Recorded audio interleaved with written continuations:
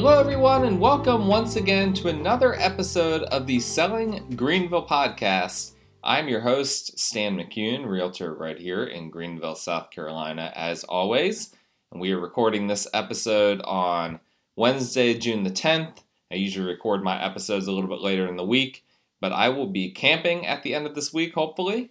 And so I wanted to go ahead and get this episode out to all of you to make sure that we don't skip a beat just because I'm going to be out camping and doing other things.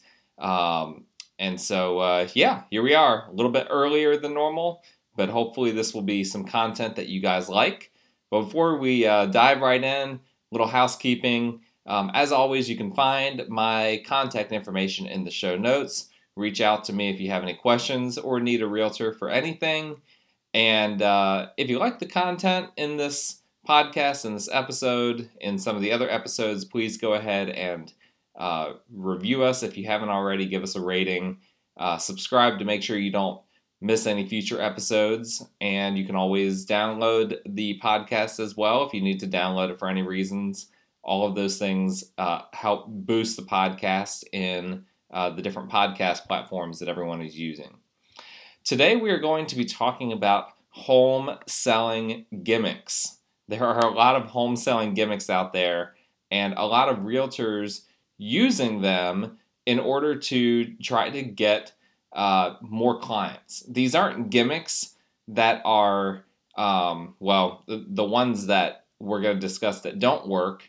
These are gimmicks that a lot of realtors out there are trying to convince their seller clients do work as an effort to get more listings. So they'll try to play it off as like they're doing something that nobody else is doing in order for someone to be like, oh, well, I'll list my house with you. The other realtors that I talk to aren't doing anything like that.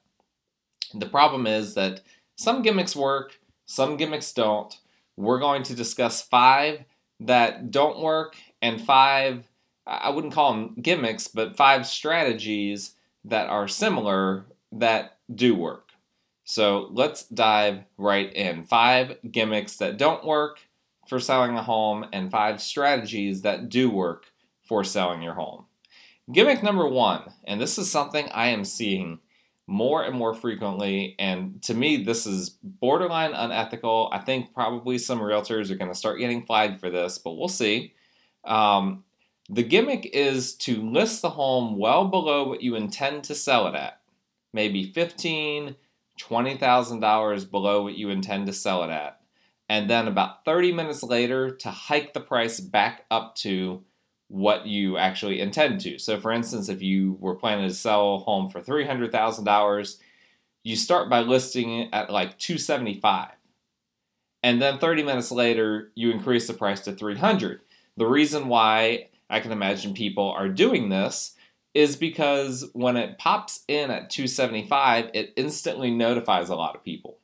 And a lot of people are starting to get MLS emails, and a lot of people might get notified, with whatever app that they're using, Realtor.com or Quitchit or whatever it may be.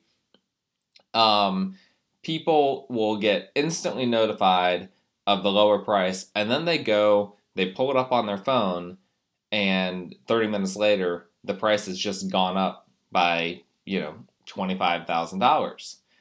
That is a gimmick that doesn't work, and I'll tell you why. When people see that, they get so upset. And yes, maybe you're reaching a broader audience. Maybe you're hitting some of those people that have, their system set up to tell them of houses that are coming on the market below, $280,000 or something like that. And so you're getting those eyes on that property. And I guess the thinking is that maybe one of those people will be like, oh, you know what? Well, maybe I can afford that home for several tens of thousands of dollars above my budget. Maybe I should just be able to come up to that price point. Most people are not going to do that.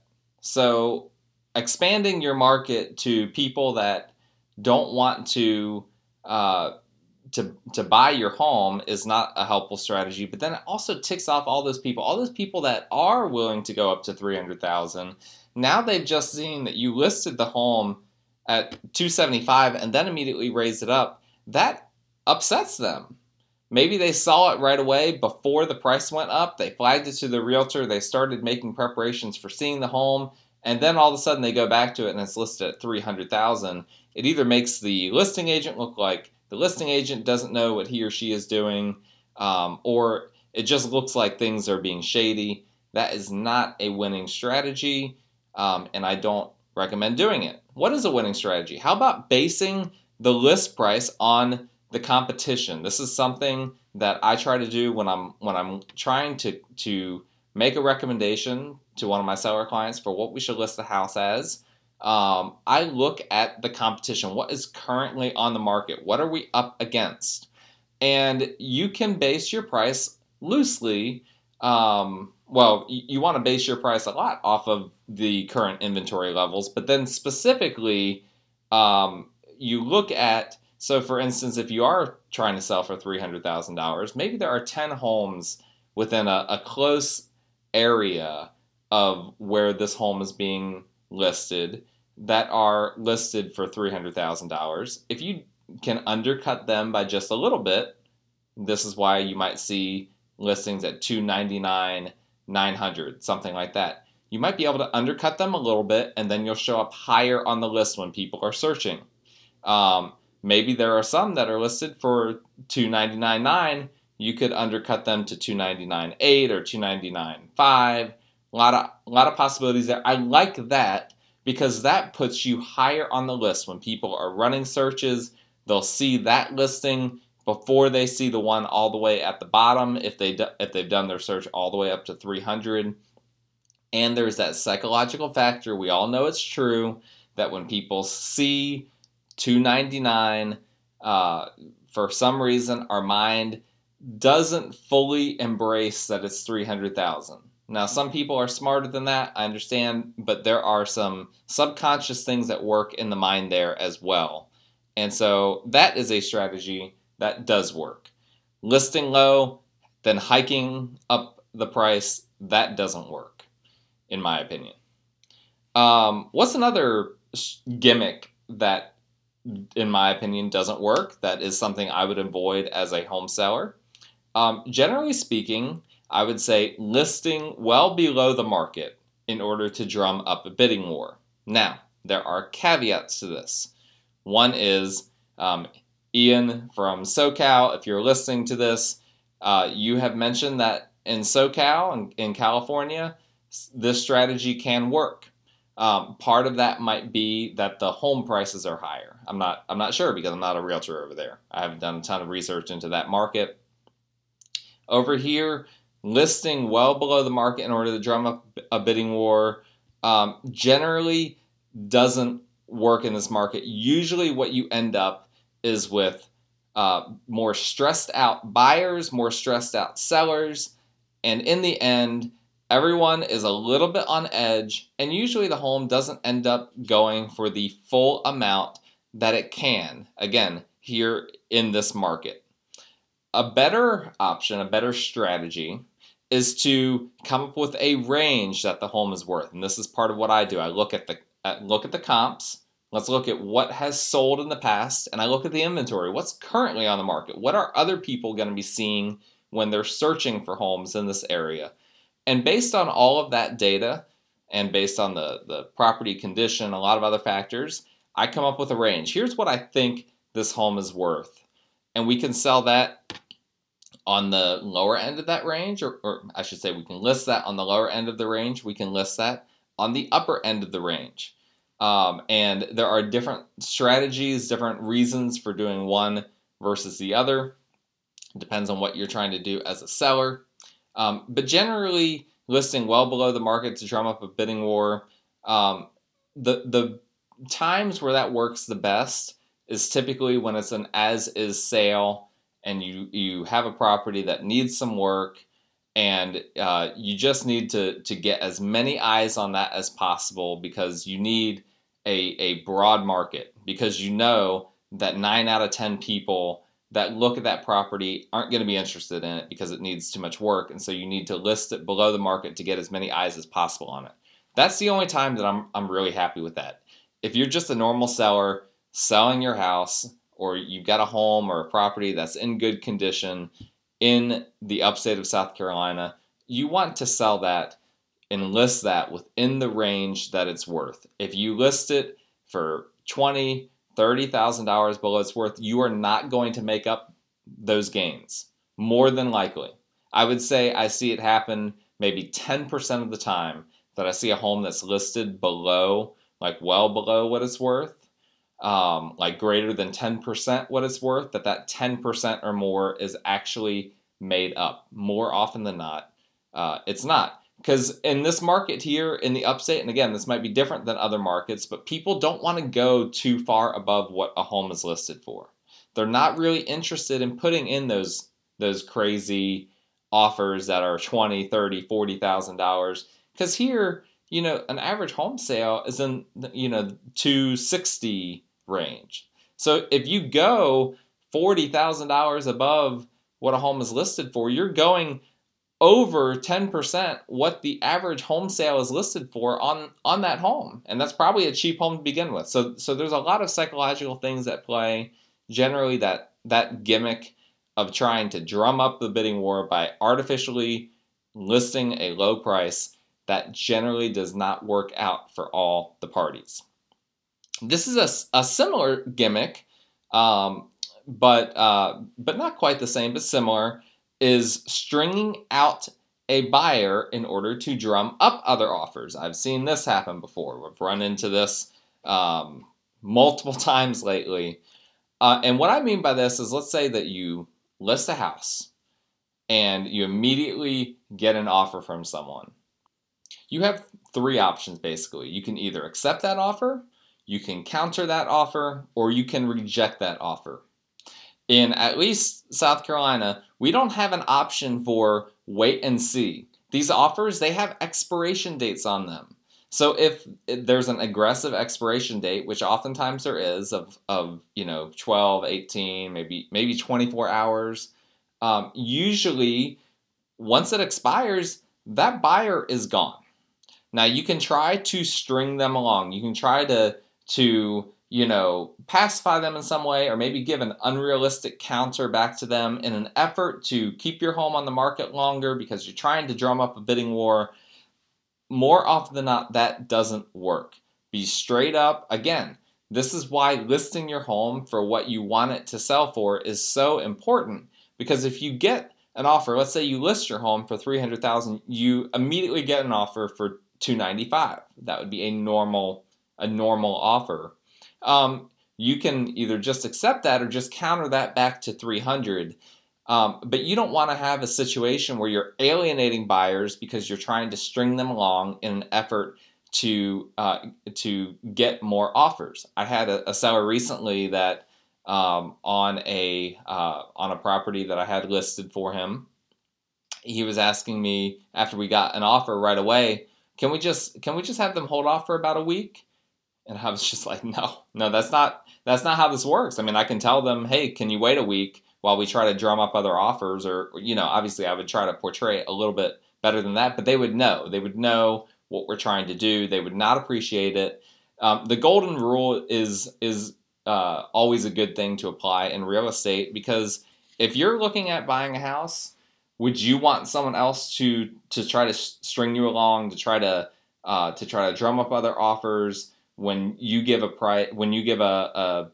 offer that's very close to what they've listed it for, and maybe at or even above? I had a situation earlier this year where we put an offer that was above what the home was listed for.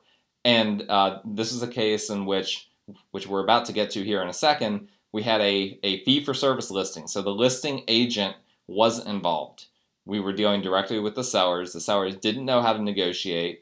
And they were just like, okay, well, we'll respond in 3 days. Well, in 3 days, my buyer client no longer wanted the property. We looked at other properties, and there were other ones that he was interested in by that point. And so it doesn't usually work.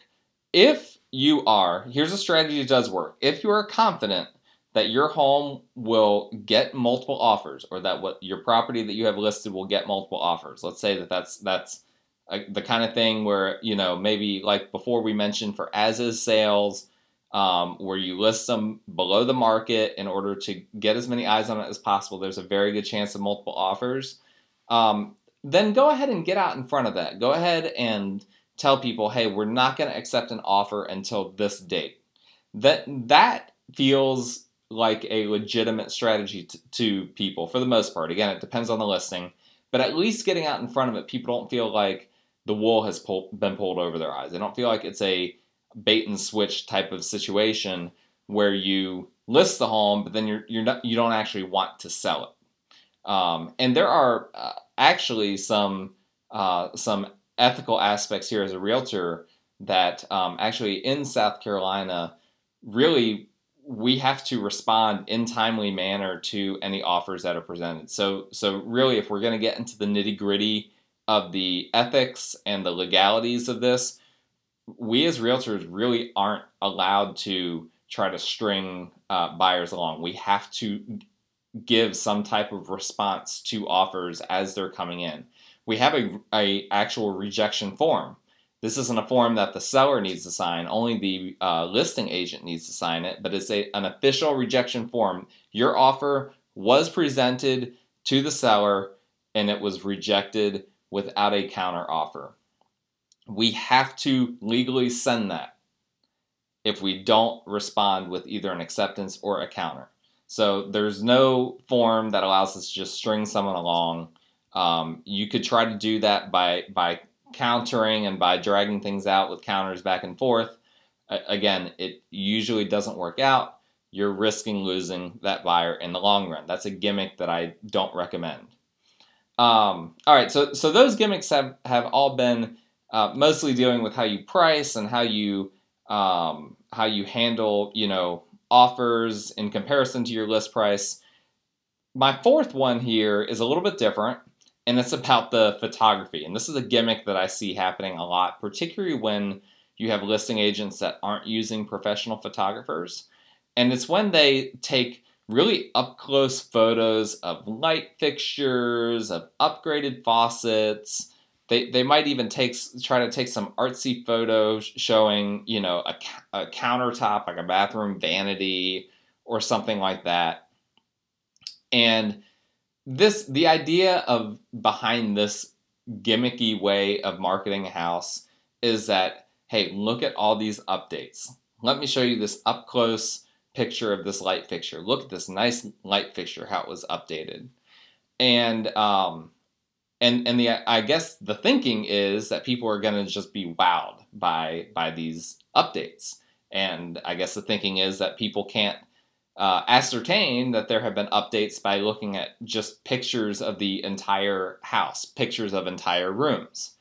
I don't think that this works. I have clients all the time that send me listings that are like, what's the deal with, why are they taking such strange photos of the light fixtures and a weird angle of the countertops and whatnot? I've never heard someone that has been like, wow, that light fixture that they took that picture of, I really want to see that house now. Like I didn't really care for it, but after I saw the upgraded light fixtures and the fans that they highlighted in their pictures, I definitely want to put an offer in, or I definitely want to look at that property now. So this is a gimmick that I've never seen work. What I prefer to do, a strategy that does work, is to market the house holistically rather than marketing it as individual pieces pieced together. A house is a house. It is a lot of things that come together, a lot of individual parts that come together to form a house, to form a good listing. And taking pictures of a few individual pieces does not capture that.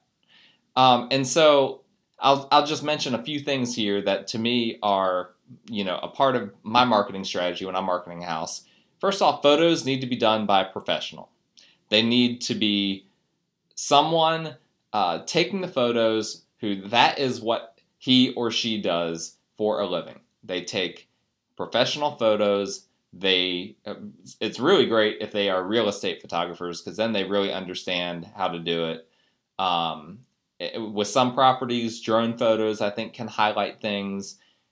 So there's a lot of things with the photos that need to be done, but they have to be done by a professional. Now, a professional will know not to take that close-up of the light fixture, and I'm not going to ask them to. I'm going to ask them to take the photos that they deem are appropriate. And I might, if there are a few aspects of a home, like maybe a wet bar, that would be like an individual feature that's like, let's just highlight the wet bar. Well, that's different than highlighting the faucet in the wet bar.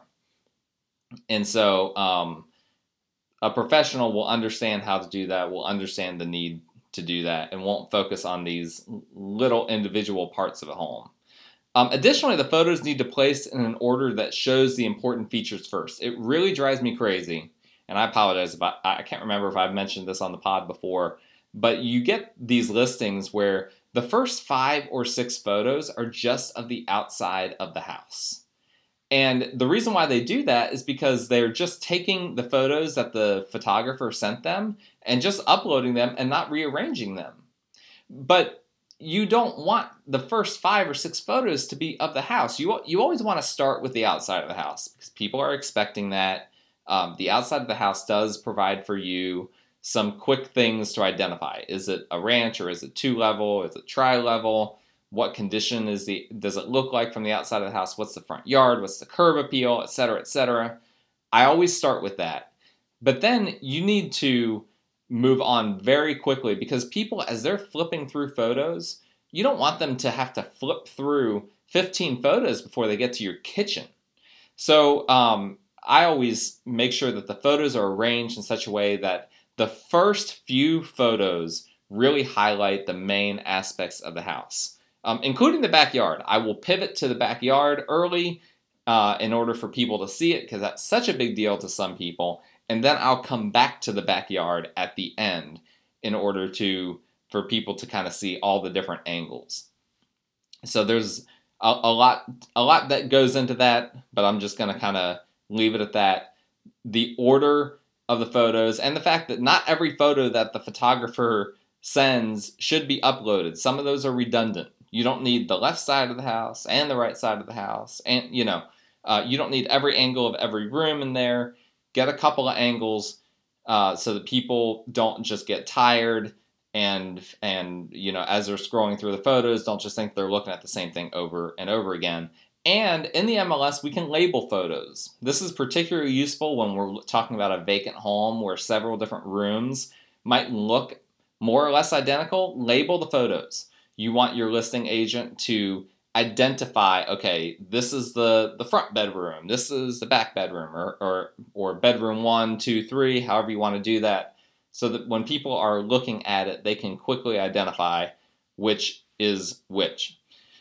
And then I use the listing description to kind of paint the picture for what people are seeing in those photos.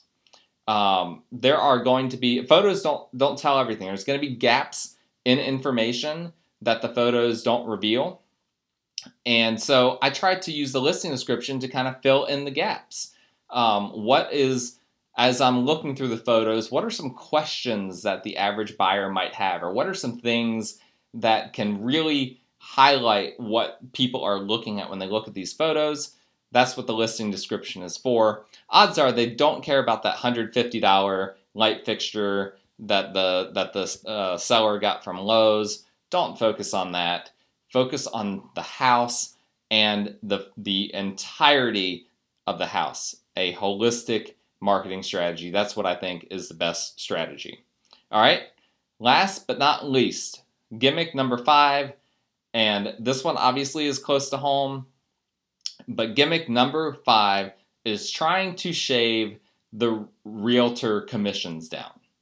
And this is happening in both directions. We're getting situations where homes are being listed by, I've already mentioned once, fee-for-service agents. These are agents that there's a few different things that they can do, but the most common version of a fee-for-service agent is that they just put it on the MLS. Maybe they take the photos, they put the information on the MLS, and then they don't do anything else. the seller is directly negotiating with potential buyers, with buyer's agents. They are responsible for all the paperwork. They're responsible for everything. But they pay a lot less for the listing. They might pay, $1,000 for the listing, or $1,500 or whatever it may be. But they're having to do all the work. That's one way this is happening. And then the other way is homes are being listed with a lower buyer's agent commission. A typical buyer's agent commission on a home that is, listed above $50,000, $60,000 is typically going to be 3%. And so you have these firms out there that are listing them for 2.5%, 2%, whatever, that's what the buyer's agent is getting. All right, let's start with that. Why I think that's a gimmick that doesn't work. Yes, in theory, it does save the seller money if they have to pay less to a buyer's agent.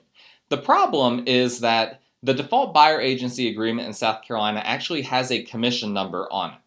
If you look at what we call the exclusive right to buy buyer agency agreement here in South Carolina, really the most natural way of using that paper form is to actually write in the percentage, that's the minimum percentage that the buyer's agent is going to receive as a result of the transaction. And so a wide percentage of buyer's agents in the market are writing in 3%. So what happens, that is an agreement now with the broker and with this buyer. The buyer goes under contract for a house that's listed where they're offering 2% to the buyer's agent. Now the buyer has to pay the extra 1%. Well, that's either going to be an issue or at the very least an awkward conversation between the buyer's agent and the buyer. I mean, there's just a whole lot that goes in there. That is not a pleasant conversation. But aside from that, when people list the home for with a buyer's agent that's below the norm, they are failing to see that the marketing for a home isn't just to potential buyers. You need to market the home to actual buyer's agents and to actual brokerages. They are the ones that are going to be looking at homes most frequently and sending those listings over to their clients. They're the ones that are going to be saying to their clients, oh yeah, I really think that this is a good property to look at. You need to look at this immediately, versus saying, I don't know. This home doesn't look great. I don't think we should pursue this. And let me tell you, right or wrong, and I try not to do this as a buyer's agent, but there is natural human tendency when you realize that you're looking at 3 or 4 different homes, one of them pays you dramatically less than the other. The natural human tendency is to not be very positive about that. Again, I try not to do that, but I know a lot of agents out there that when they see that listing where they're not getting paid as much as the other, and they either don't want to have that awkward conversation with their client, or maybe they have an agreement that they'll just accept whatever commission that the listing brokerage offers, they will sour on that property. And there's a whole lot of ways that a buyer's agent can sour on a property and can make it to where it's like, I don't know, I don't think we should mess with this one, or this isn't a brokerage that I've had good experiences with. And this is why it's important to consider that you're not just marketing a property to a buyer, but to a buyer's agent. All right. Now, with regard to the flat fee listing service or the fee for service listing service, where you've got someone that's just listing the house cheaply, and then the agent just basically walks away into the background and the seller takes care of everything from there. I actually thought about doing an entire episode on this. My wife told me to do an entire episode on this, and maybe I will, because so many of my horror stories from work have to deal with these types of situations where I'm directly communicating with the seller, and the seller doesn't know what to do, and I'm having to do double the work, et cetera, et cetera. There have been very few positive experiences that I've had as a buyer's agent with transactions that are done like this. where the seller is doing all the negotiations and all the paperwork and all the communication themselves, and the listing agent isn't involved. And I have seen over and over again that because the seller doesn't seem to know what they're doing, because they don't have all their ducks in a row, because they don't understand how the real estate game works, that transactions fall apart. And I referenced this just a few minutes ago, where we had a seller that thought he could just string out my buyer for 3 days, and during that time, of course, I'm showing him other properties, and he really wanted that property, and he gave a great offer on their property.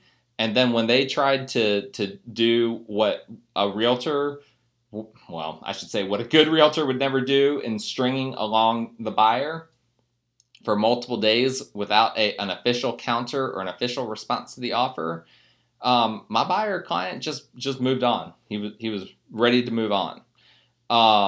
It usually doesn't work out well. There's a reason why listing agents have been around for so long. It's because our experience in the marketplace is valuable. And that's just a shameless plug for me as a listing agent, for other listing agents out there. If you don't understand the repair procedure in South Carolina, you're probably going to pay more on repairs. If you don't understand how to list a house for what it's worth, you're probably going to end up selling, having it. You might have it on the market for longer than it should be. You're probably going to end up selling it for less than it's worth. You may end up getting hosed on the language of the contract in one way or another, because we have, like an 8-page contract now here in South Carolina.